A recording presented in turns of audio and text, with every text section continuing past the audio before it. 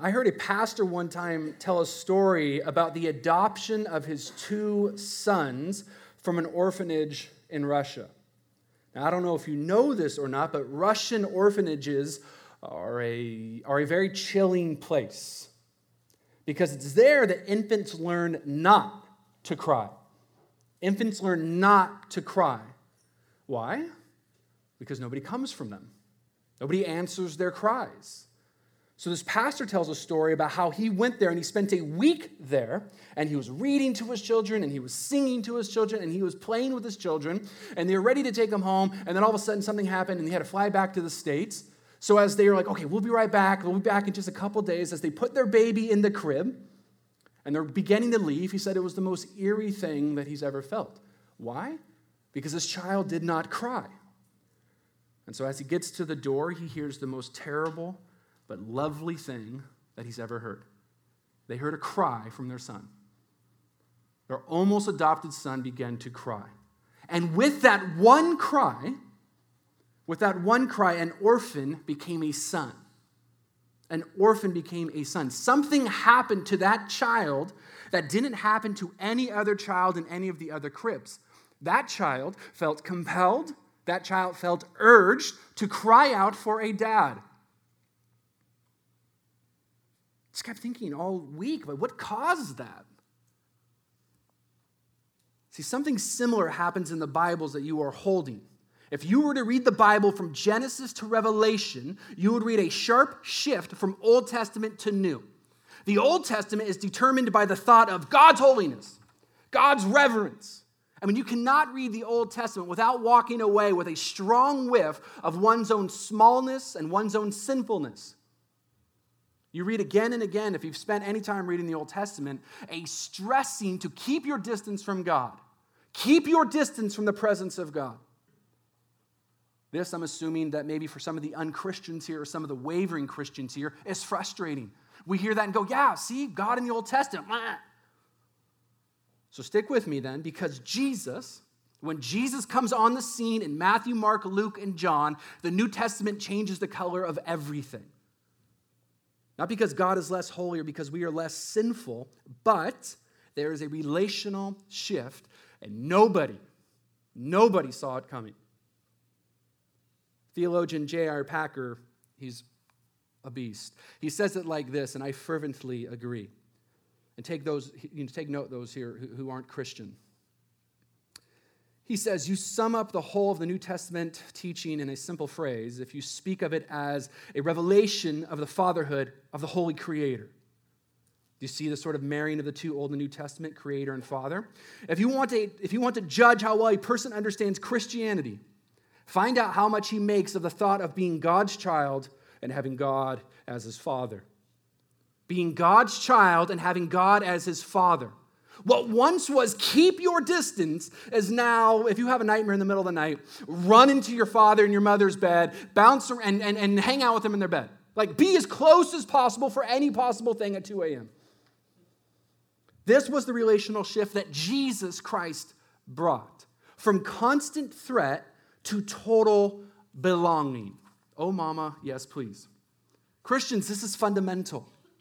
Fundamental to how you read the Bible, to how I read the Bible, to how we pray, to why in the world we're even here, to worship, to our identity.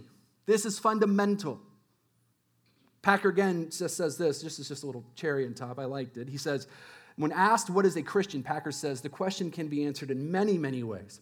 But the richest I know is that a Christian is one who has God as Father. So, I say all of that. I intro all of that present fundamental reality and identity is only real because of what the Holy Spirit is doing now. It is by him that we can cry like a child in an orphanage. I think if you've been Christian again for a while, I think probably a lot of us get, the whole family thing with Father God or with the Son Jesus Christ. Just by the title alone, we sort of get it. But I think the role of the Holy Spirit and the relational dynamics of father and child are a little bit more mysterious to us. See, what's telling is, with this important doctrine, what's telling is is out of the 4 or 5 times Paul mentions the word adoption, it's synced up with the Holy Spirit. Clearly, these two are inseparable. So then, our question should not just be if, our question is to be what? What is the role of the Holy Spirit? What is the function of the Holy Spirit in our relationship as children to God the Father? And hopefully, I just kind of hope that's just throughout all of this, that we sort of discover that the Holy Spirit has a role in things that are maybe challenging to understand. It's one of those things where it's like, I'm dealing with temptation. Blam! You need the Holy Spirit. I don't know how to witness to my neighbor. Whammy, Holy Spirit. I don't know how to understand Jesus Christ, the Holy Spirit's relationship to us and with God and us as children and the whole Father thing. So I want everybody to realize that as we go through this series, we're trying to communicate over and over again. I am trying to communicate as a Bible teacher that our goal isn't to try to give these most perfect labels and to fit everything into like neat categories or 280 characters regarding the Holy Spirit. One of our main goals in having this series was to overcome pitfalls, perplexities regarding the daily function and activity of the Spirit. And I'll say this before, and I think this kind of freaks people out, but essentially, we want to know experientially. We want to know experientially, not just theoretically, something only the Holy Spirit can do. So we as Collective Church, we've said it the last few weeks, we're going to say it again.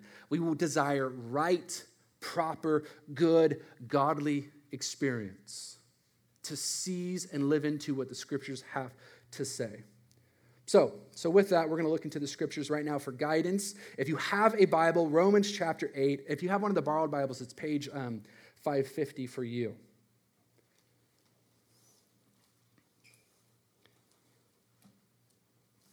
So not only are we just obviously looking into the Bible, but just so everybody knows, we're looking into one of the most magnificent passages in all of the Bible, Romans chapter 8.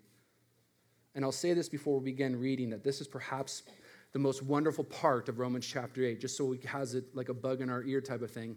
Romans chapter 8 tells us how to change. Romans chapter 8 tells us how. Want to know? Spoiler alert. Romans chapter 8 unblurs the Holy Spirit. This blew my mind today. I tried to tell it to my wife, and she wasn't that interested. I explained, I was like, this is amazing, and she kind of did one of these. Not really. Here's what I shared with her. Prior to this chapter, I'm going to be in so much trouble. Prior to this chapter, the Holy Spirit is mentioned one time in the book of Romans. In Romans chapter 8 alone, it's mentioned nearly 20 times. And I was like, and she's like, I think that's amazing. Paul unblurs the Holy Spirit, and this entire chapter has to do with how in the world we change. So for those here who are looking for meaningful change, for those here right now who are like, I just need a change in my life, for the first time you're here and you're like, I'm ready for a change in my life, well then, Romans chapter 8 is a sort of architectural blueprint for you and for me. So starting in verse 12, guys, I wish it could be exhaustive in Romans 8, but it can't. Verse 12. Paul goes off, we are the debtors not to the flesh, to live according to the flesh. For if you lived according to the flesh, you will die. We talked about that pretty extensively in week 1. But if by the Spirit you put to death the deeds of the body, you will live. For all who are led by the Spirit of God are sons of God. For you did not receive the spirit of slavery and to fall back into fear, but you have received the spirit of adoption as sons, by whom we cry, Abba, Father. By whom we cry, Abba, Father. If we were to do a little fun word association game right now, and I were to say, tell me the first thought that enters your mind when I say dad, or when I say pops, or when I say father, I'd be super curious what sort of emotions that may bubble up. See, what Paul, the author of Romans, is addressing right here is he's sort of bringing up in my opinion, a beautiful mess. I say that because, in my opinion, he's touching on the open wound of our generation. What is that? Fathers. What we have been calling fundamental, a change from the inside out, is simultaneously one of the hardest reconciliations of what is and what wasn't. Being fathered by God, while at the same time, probably the vast majority of us having daddy issues. I can't even imagine the different levels of curiosity or frustrations or catch dad and leave it to Beaver and let's get out there and him reading Bible stories to every night and these super epic moments. And for others, it's fear. It's terrorizing. As a pastor, to speak to people, a group of any size, about God being their father, is risky. It can be risky. Because again, it's more than possible that this might anger or confuse some. You see, if your upbringing was less than perfect or rough or traumatic, then for the vast majority, there is a sever in reconciling how God wants to be related with and our ability to do so. There's a sever. Reason being, our parents are our first divine image of God. Our parents, your dad and my dad, as children, as babies, are our first divine image of God. And if you're a parent right now, that should scare the living crap out of you. Especially dads, you share the same name with God the Father. That is, oh mama. This is a beautiful thing that our parents, or we as parents, share a divine image with God. It is a beautiful thing. But if perverted, it is a dangerous thing. The behavior and character of your mother and father, of my mother and father, permanently imprints deep within our core. That is what God must be like. That is what God must be like. My dad was that way. That's what God must be like. So an authoritarian father, an abusive father, an absent father, an accusing father, more often than not, finds its way as a filter or a prejudice, and thus floods God the Father in a certain light. Now here's the thing, whether we know it or not. If I sit down and I have a moment to talk with you, or if you sat down and had a moment to talk with a therapist, and we began talking and some of your issues or some of your severance stuff with God, and I was able to ask you deeper and deeper what your parents would like, I'm going to put a lot of money on that horse, that your parents, the issues that you're having with God is because of your parents were a little bit more this way or that way. Thus, when this happens, an authoritarian God, an abusive God, an absent God, an accusing God, I know this firsthand. I know this. I am the King Kong of fatherhood. For those of you who know about the sabbatical, half of the reason I went on the sabbatical and the majority of the work was to make sure that God was releasing me, or that people were helping me, or community was coming around me to sort of unbuckle and undo all these prejudices I have towards God because of past fathers and stepdads. So because of this fracture with most of us here, not all of us, due to sin and society, we have been given the power and the presence and the person of the Holy Spirit, the power and presence of God in the person of the Holy Spirit. Okay? So verse 15, one more time. I want this to sink in. For you did not receive the spirit of slavery to fall back into fear, but you have received the spirit of adoption. Adoption, adoption, adoption. Galatians 4, just to reinforce it, that we might receive adoption as sons, and because you are the sons, God has sent the Spirit of His Son into your hearts, crying, Abba, Father. The Holy Spirit is this sort of like Ziploc sealing spirit of adoption. Now, I know for some, I'm assuming that maybe this is true if you have been adopted, or you're considering adoption, or you've just thought about adoption, that there could be this idea that adoption means second class. Well, I'm not part of the bloodline, so I'm second class. It's like a Jon Snow type thing. Does that make sense? It's like, oh, no. He's not blood. Not true in Roman culture. This is where Paul's metaphor about this unbelievable doctrine explodes in the most beautiful of ways. So this is not true in the Roman culture. In the Roman culture, if a father looked out over his 1, 2, 10 children and he wasn't feeling any of them, he's like, oh, this bunch, no spank you. If he was looking over and it was like nothing, go guess what he would do?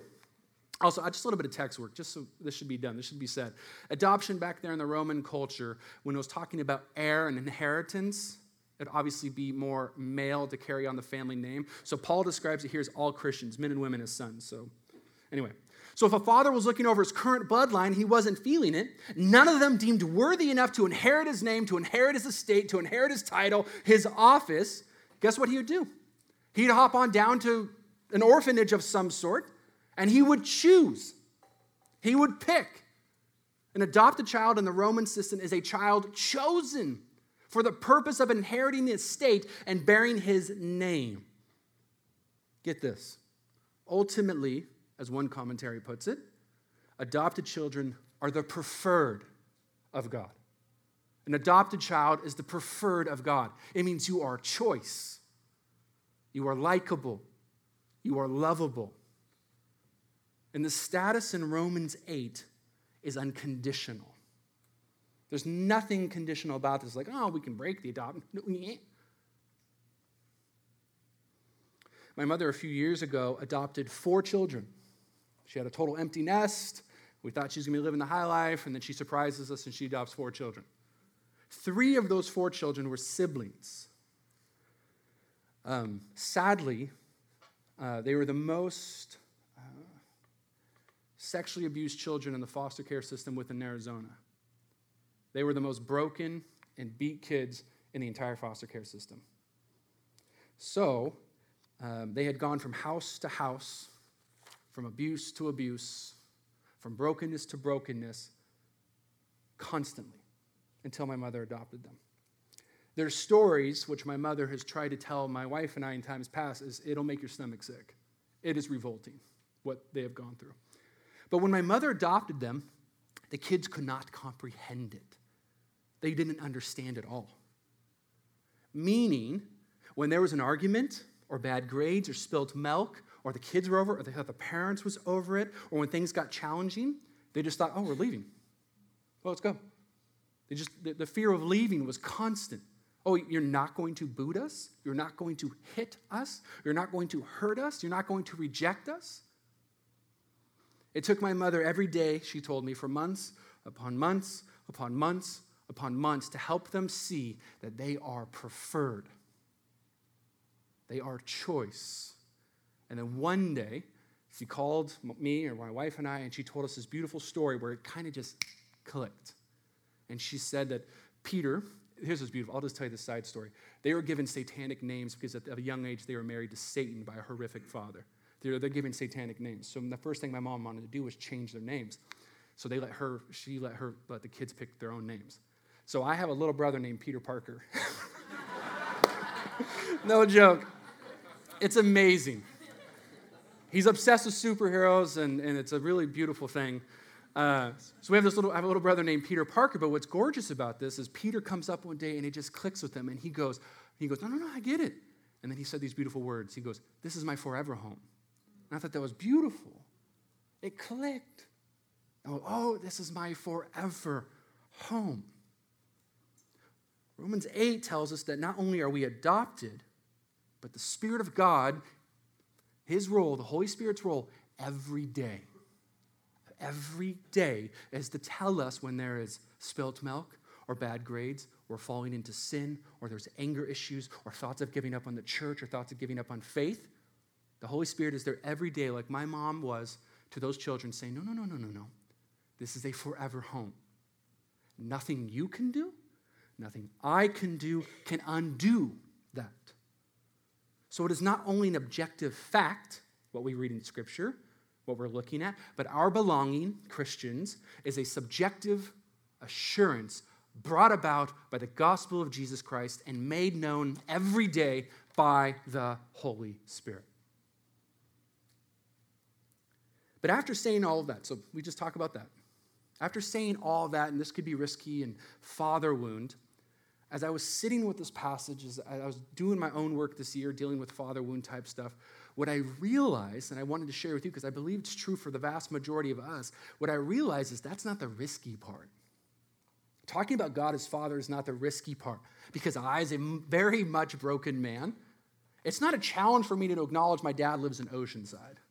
My dad, don't like him. We haven't spoken in years. He doesn't like me. It just is what it is. But it's not a challenge for me to go, yeah, I got a dad in Oceanside. What of it? But if you told me my father longed for a deepness between us, Yamahama. Pass. Move along. You see, it's the cry. It's the crying part that is risky in what we're talking about tonight from Scripture. I'd say the hang up for most of us is actually the Spirit's role. The exact role the Spirit has in that family relationship is the risky part. That's why we need to talk about it. So you have received a spirit of adoptions by whom we cry. By whom we cry, Abba, Father. Only by the Spirit can we do this. So what this is meaning is that there's an intensity upon which we are to relate with God. There is such an intensity by how God wants to be related with that it rattles us. If we squirm, it's like, oh, Mom, you're coming on thick. Right, exactly. Exactly. See, the word cry, in its meaning, translates to this: a loud cry signifying deep emotion. A loud cry signifying deep emotion. None of this single tear down our cheek because Sarah McLachlan is singing about dogs in cages. None of that. It's like, oh man, that got me every time. What's for dinner? No. This is ugly crying. Ugly crying. Ooze from our nose that could turn like turtles into Ninja Turtles. That type of ooze dripping from our nose. Ugly, ugly crying. A baby in a Russian orphanage type loud cry. But what are we crying for? Well, like John 14 says, we are not left as orphans, so we are loud crying with deep emotion for what? For Abba,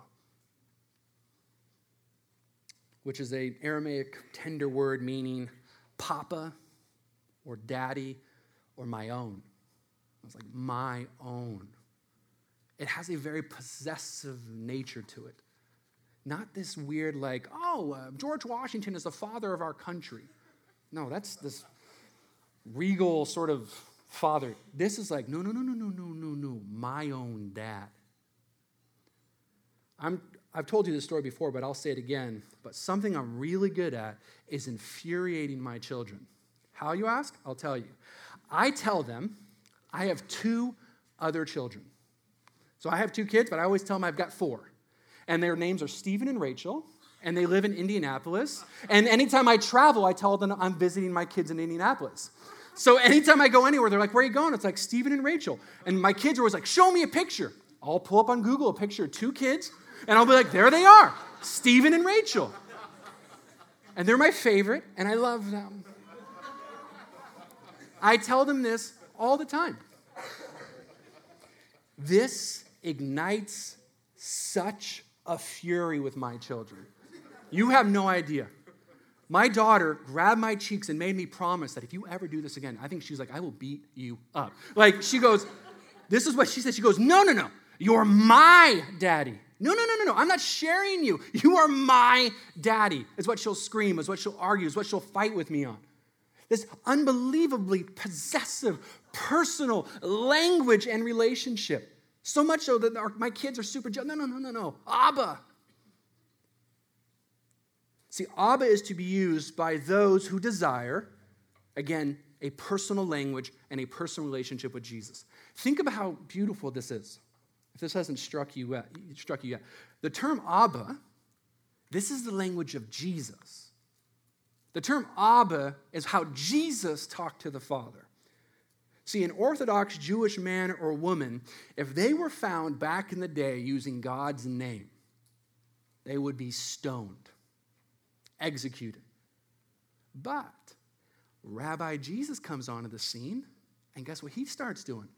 No, Pops, what's up, Daddy? Yeah, Dad this, Dad that. Oh, yeah, well, it's my big hut, my dad up there. He's just going nuts, and everybody's like, oh, what? He's so scandalous when he does this that he takes it a step further, and he starts telling other people, and they go, no. Jesus is like, no. You start calling him that too. Execution time, button press now. Get this guy out of here. Unbelievably scandalous. Jesus saying, you call him dad. You be personal. You be intimate. Remember, everything we know of the Old Testament says, keep your distance. Now Jesus is saying, run towards him. Grab onto his leg. Ask him for a cup of juice. If you remember, Jesus is teaching the world how to pray. Remember, he models how to pray. What were his very first words? Our Father. See, if it doesn't feel natural, I would say this. Good. It's like, that's hard, I can't. Good. It's not supposed to be natural. It's scandalous. We're supposed to say Father when referring to God of the cosmos, and we're supposed to realize that with such gravity and gratitude that it should make us squirm a little bit. That's why the Spirit knows that, and he is the initiator and the bridge of this insane relationship only made possible by Jesus Christ. So I'm going to say this, and I'm going to repeat myself a bunch, but just so we all realize, that level of deepness is how God wants to be related with. That's how God wants to be related with. Christians, that's how God wants to be related with. Unchristians, that's how God wants to be related with. Yet, it's so radical, and it's so uncomfortable, and it's so exposing, and it's so, like I've been saying, squirmy, and so wonderful that a lot of us would rather choose religion's framework other than, gospel framework. Meaning, Romans 8 and Galatians 4, which I referenced, gives us two categories of relationships. Did you notice that? There's two categories of where you and I will all fall. Verse 15, one more time. For you did not receive the spirit of slavery to fall back into fear, but you have received the spirit of adoption. Paul draws a distinction between two spirits, two ways of thinking about and relating to God. Constrained or a child? Slaves or sons and daughters? Fearful or family? Notice these categories aren't Christian or unchristian. Why? Because Christians too fall into a spirit of, I must perform well, or he may not pay me. Christians too fall into, I must do good, so he will answer my prayers. Christians too fall into, I better not sin, or I won't get what I want. Christians too fall into, I better serve at a church, so he'll protect me. Ultimately, because of what happens. If we don't perform properly, then what? Put some butter on us because we're toast, right? See, exposing that thought process, religion's framework, exposing that God is the big bad boss. God is the slave master. God is a judge. So that change in our place before God, which happens with Jesus, it's done. It's done. You have the justification, which is the legal side. You have the adoption, which is the familia, family side. It's done. The problem that we constantly run into by the Holy Spirit here is to help us change within our own self-understanding. It is a paradigm shift. It is an astonishing shift, so much so that the Holy Spirit had to be sent to help us. So if you have put your trust in Jesus, here's what the Holy Spirit is saying to you today. No longer live as slaves. Be done living as slaves. That was former thought. That was religious thought. The Holy Spirit is telling us today, if you are a Christian, know the fatherly love of God intimately. Intimately. See, we started off tonight's talk by asking the question, what is the function of the Holy Spirit in our relationship between us as children and God as Father? It's this. The Holy Spirit fosters experiential intimacy. The Holy Spirit fosters experiential intimacy. Now, when we think of the word intimacy, I'm assuming for most of us, that's not how we would describe our relationships with our earthly fathers now, right? Nobody's going up to each other and like, how's your relationship with your dad? Oh, dude, so intimate. That does not happen. Nobody describes that way with hanging out with their dad. It's so good. It's so intimate. It's not happening. See, let's be honest. How many people here are weirded out by this term? Oh, we're intimate. Let's be intimate, God. We're weirded out by it, right? It's a little 50 Shades of Grey. It's a little romantic for us. I think for many, it's discomfort, though. It's uncomfortability is probably in a lack of knowing. Again, misunderstanding leads to misuse, right? So, what we probably have seen even, and this I want to take it to another step further, what we've probably have seen by blogs and preachers is that intimacy is this magical form of supernaturalism. Like all of a sudden, we're supposed to take our long braids and connect them to a white glowing tree and oh. As an Avatar reference. I should be fired for that. Take that, James Cameron. See, a quest for a burning bosom, shooting stars and explosions, rather than joyful, inward, silent, struggling, dying to self communion. So the simplest definition of intimacy between us and God is this. This is how you should define it. This is what I think is the healthiest. It's the experience of knowing and being known. It's the experience of being truly known and truly being known. This is what God wants. Jesus accomplished it. The Spirit makes it real. The experience of knowing and being known is crying out loud, Abba, Father, Papa. If you think about it, Los Angeles, intimacy isn't something, we're known for. I heard an interview the other day with an actor. I was trying to remember who, in light of all these horrific sex scandals, and they were talking about actors, everybody in the industry, they're there because they have something to hide, something to prove. He said this almost matter of the fact, no, we're here because we have something to hide. Actors have something to hide, meaning they're not known. They're not known, and they're not being known. So something Los Angeles, the West Side, we're a very shame-based culture. The majority of people move to LA to get away from their dad. I'll show you, Dad. I'm going to get the gold, right? So most of us move here on the shame-based culture and guilt. So that shame, that fear, that's like Axe body spray. Like it's repellent. Understanding? Shame with intimacy is like repellent. You see, I wonder if it's safe to assume here that many of us fear intimacy because deep down we do not think we deserve it. That's me. We're afraid that our flaws and our failures are bound to emerge from the basement of our hearts and make their way to our living space. We're so weary and fearful that most of our fathers have rejected us. Why wouldn't God? Our fathers have done it. Why wouldn't God reject us? Thus, it will hurt even more to lose intimacy than to never have it at all.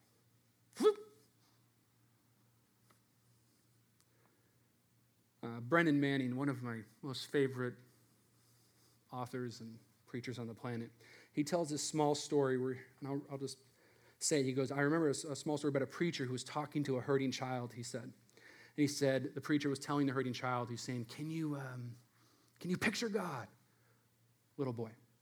Can you picture him smiling? Can you see his eyes? And the boy said, yes, I can see him. I can see his eyes. And the preacher said, what are you experiencing? What are you seeing? And the boy said, well, God is crying. And the preacher asked, why? Why is God crying? And the boy said, because I am afraid. You see, the irony in all of this is we frantically desire intimacy with God, right?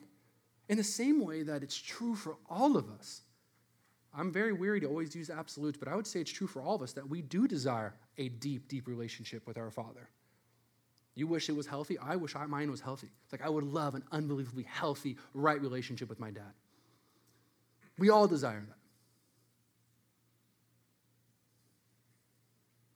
See, the irony again in all this is we frantically desire it, but we want to make that relationship with God on our terms. It is far easier to control the relationship between us and God, being about what we can do, our merit, what we offer, chained and enslaved to the idea that this is about what we do rather than who we are. Because if it's about who we are and then we get rejected, that would destroy us. But if it's about what we do, we can control that. See, but a freedom to choose what enslaves us is no freedom at all. It's safer to us to be seen as employees, not children, with the living God. It's safer for us to want contracts, not covenant with the living God. It's safer for us, like, oh God, let me just stay busy, give me busy work at church. I'll play, I'll do whatever. Let me do that, rather than to really understand what the depths of unconditional love are. So because we think that way, or some of us might think that way here, I don't want to put that on everybody, but the majority of people think this way is because they have not known, the far-reaching implications of the love of God in the gospel. Meaning this, I'm going to say this, that the gospel, it's just so easy to say, oh yeah, God loves you. Right, okay. That's stunted truth. That's stunted truth to just say, God loves you. Oh, okay. What the Spirit whispers to us is what was accomplished through Christ's life, death, burial, resurrection, ascension, is what author David Powlison, this is what the Spirit accomplishes and tries to tell us. He says, God doesn't love you just the way you are. He loves you just the way Jesus is. This is our status with God. Jesus Christ's status with God. This is our status with God. See, we are far more concerned about our sins and the basement dweller secrets coming up to the top than God is. We're far more freaked out by our sins than God is. Our sin has been handled with Jesus. God knows that. It's been handled. So cry out, Abba, Father. Be led by the Spirit. See, when we're loved with this sort of type of violence of love, you know what produces? You know what understanding truly the love of God does for us? Sets us free. And it seems like such a easy, almost elementary cliche answer. But here's what it truly, truly means. See, the opposite of God's love is enslavement. But to be loved by God, to belong to God, ultimately means freedom. Freedom to hurt, freedom to ask for help, freedom to screw up, freedom to be broken, freedom to be afraid, freedom to be who we actually are, freedom to let somebody in, freedom to be known at our most basement of levels, freedom to not know what to do, because we are loved with an unshakable, unweirded out, unwavering, unchanging love. The Spirit fans into flame and tells us and whispers to us, not, how am I to find God? No. That's religion. But how am I to let myself be found by Him? Not how am I to know God, but how can I let myself be known by God? Not how am I to love God, but how am I to let myself be loved by God? See, hopefully we're starting to see, I'm saying all of that, so we're starting to see this, that our level of intimacy, knowing and being known, is at your pace. It is at your pace. It is at your pace and it is at my pace. This intimacy sounds great. It's at your pace and your desire. In Genesis, after that dreadful day where Adam and Eve were completely tricked, convinced, and fell into the idea to eat of the fruit, what do? They went into hiding. And God comes down and He's looking for them, and He's looking for them, and He's looking for them because He wants to be around them. And then finally, what does God do? Where are you? Where are you? Ultimately, because the serpent tricked them, that eternal intimacy was doomed. So for the first time, they realized they were naked and ashamed. Sound familiar? Sort of that shame culture? They feared being seen and known and intimate with God, so what do? Hide! They hid, probably like maybe so many people are hiding right now in this room. Now, I bring all that up because here's the interesting part. God allows them, and God allows you, and God allows me to hide. Why? Because intimacy cannot be demanded. Intimacy cannot be bought. Intimacy cannot be manipulated. Our intimacy with the Father by the Spirit is derived from our own desire to come out of hiding. This is why the book of James in the New Testament says, draw near to God and He will draw near to you. All right, I'm going to end on some practicals. We need to wrap it up. Practicals, for you Christians. It's not about having a perfect relationship and then all of a sudden, intimacy will happen. It's seeking to desire, understand, and accept this relationship. That is the intimate part. Working towards that, being ready to work towards that. That is the intimate part. Okay? When this happens, things will start to change in yours and in my life. First part of that change, Christians, will come in what we pray for. This is huge. It'll start, you want to see change in our life? It's going to start changing right away in what we pray for. God wants to be known personally. personal essence. Breathing in and out type Christianity is personal knowing. Everyday Christianity amongst the pots and pans is all about personal knowing. Thus, this affects our prayer life. Look at all the intimate prayers in the Bible. I'm going to read you one because this is incredible. They're asking for a greater awareness of knowing God over anything else. Let me read you Ephesians 1. I do not cease to give thanks for you, remembering you in my prayers. Then what? That the God of our Lord Jesus Christ, the Father of glory, may give you the spirit of wisdom, revelation, and the knowledge of him, having the eyes of your hearts enlightened. What starts to change in our prayer life is, God, can you do this? Can you give me joy? Can you make this happen? Can you give me success here? Can you make me this house open? All these type of things. Now, it's not necessarily bad to ask, but what we see in Scripture is this beautiful thing that people are not asking for more of this, but for more of God. God, I need joy, so what do I need? I need more of you. It changes our prayer life. So tonight, there's going to be people on that back wall and people on that back wall who want to pray this over you. So whatever circumstance you have going on in your life right now, I don't need it, blah, blah, blah, blah, blah. Go to them, receive prayer about having God more and more within your life. Now, the second thing, again, I'm going to go through these quick for everybody. It will penetrate how we worship. Tonight, in our time of response, we have a chance to worship in a variety of ways and postures. I will just say this. Worship flows from love. Pure and simple. How we respond, how we worship flows from love. I say that because let's categorize it this way. Weak love for the Father, weak worship. If our love for the Father is meager worship. Does that make sense? Where our love is lax, our worship will be lax. But where our love is freeing and intimate, it will overflow. See, religion encourages us to worship tonight because of all the things that God's done. And there's something good about that. The Spirit encourages us to worship tonight, to transcend that, and to praise him for what and who he is, despite if we've got what we want in hard times or in good. Okay? Make sense? And lastly, I'm just going to read a couple verses and then we're going to pray. But I think this is one of the most beautiful visions of God as Father. It should be on the screen behind me from Luke chapter 15.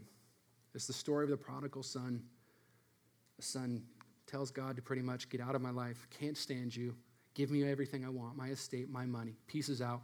And on his way back, verse 20, and he arose and came to his father. But while he was still a long way off, his father saw him and felt compassionate and ran and embraced and kissed him. Talk about that for intimacy. When was the last time you kissed your dad? Right? This is a deep, deep level of intimacy. And the son said to him, Father, I've sinned against heaven and before you. I'm no longer worthy to be called your son. But the father said to his servants, bring quickly the best robe and put it on him, and bring a ring on his hand and shoes on his feet, and bring the fattened calf and kill it, and let us eat and celebrate. For my son, who was dead and is now alive again, he was lost and is found. And they began to celebrate. This is one of the most perfect picture images of God as Father within all of the Bible. Our communion tonight is a feast, is that feast and celebration.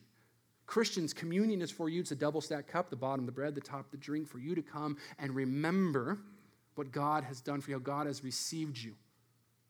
That is for us tonight. Now, for those here who aren't adopted, for those here tonight who are rejecting God, for those here tonight who are unchristian, unbelievers, and don't want a thing to do with God. Did you notice the word receive in verse 15? It says that so that we receive the Spirit as adoption. Today, right now in this moment, might be the fullness of your time, this moment, this chance to receive adoption. Will you receive him right now by the love of God through Christ in the Spirit? We want everybody to make sure that when you think about Christianity, understand it's a decision about a personal and real relationship. And if any of us are thinking, yeah, but God transcendent and big and massive and omnipresent and omniscient and omnipotent, he's huge. How could I possibly, if you're on that end of the spectrum, how could I possibly think this way or receive this? You're absolutely right. How could any of us? But I'll leave you with this. How could anybody else receive? But I'll leave with this. Because on the other hand, who are you to then reject? Who am I to receive? Sure, maybe. Yeah, I get it. God's shown that. God's made a way. Who are you to reject? See, unlike a fairy tale, unlike a romantic comedy, the story of God does not guarantee a happy ending for everybody. These particular words in the parable, Romans chapter 8, they're confrontational. These are confrontational words, meaning they leave every single one of you and I face to face with a decision, the most important of life decision, to receive God as Father or to leave and be enslaved, to cry out Abba or to reject Abba. Let's pray.